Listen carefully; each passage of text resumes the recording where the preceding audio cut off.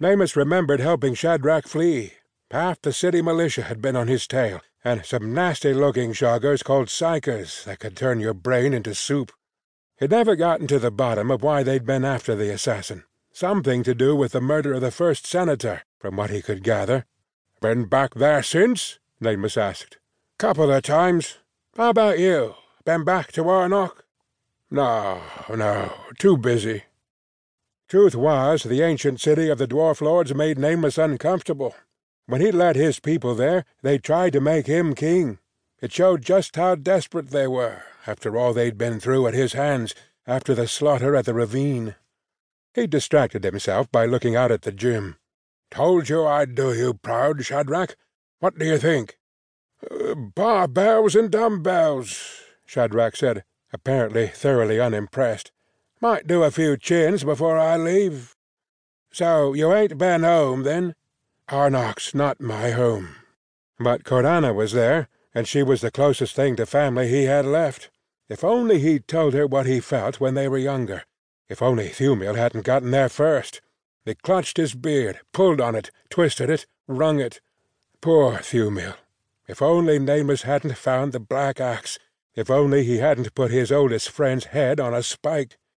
It was a knife's edge he was walking, thinking like that. Already his mood was plummeting. Automatically he reached for another drink, stopped himself. It wouldn't help. He needed something else to assuage the mounting depression. He needed pain, or another good fight. "Any of those shoggers left alive outside?" he asked. "Doubt it. When did you start to care?" "I don't, laddie. Just want something to hit." Shadrach knew him of old. He'd understand. "Listen, mate," Shadrach said. "Ain't no accident I came here. Tell me something I don't already know, laddie. Like why the maresmen are after you. Either there's something you're not telling me, and you're a husk, or you've been trafficking the shoggers through the Malfin Pass. Because there was nothing else that would draw the ire of the husk hunters. The maresmen were charged by the Senate of New Lundthyr with preventing incursions from the nightmare realm of Clipoth into Malkuth, the sunny side of Aether, as the Senate were now calling it, in an attempt to gloss over the horrors of recent years.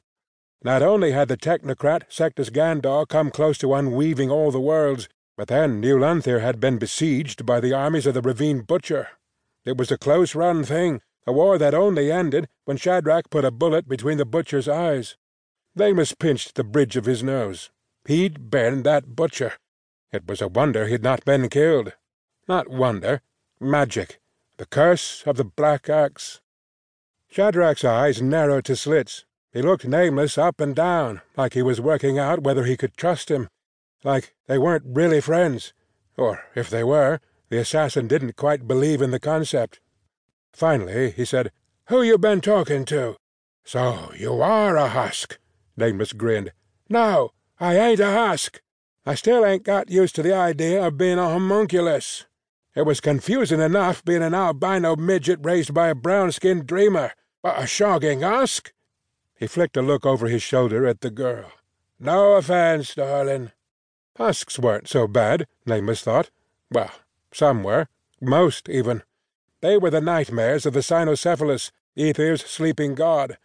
As horrific and variegated as anything the mind could imagine. But the cynocephalus had also dreamed his own defense against the nightmares, the elves of the Tree of Eingana, and the Dwarf Lords of Arnock. So they were husks too, and it only stood to reason there could have been more.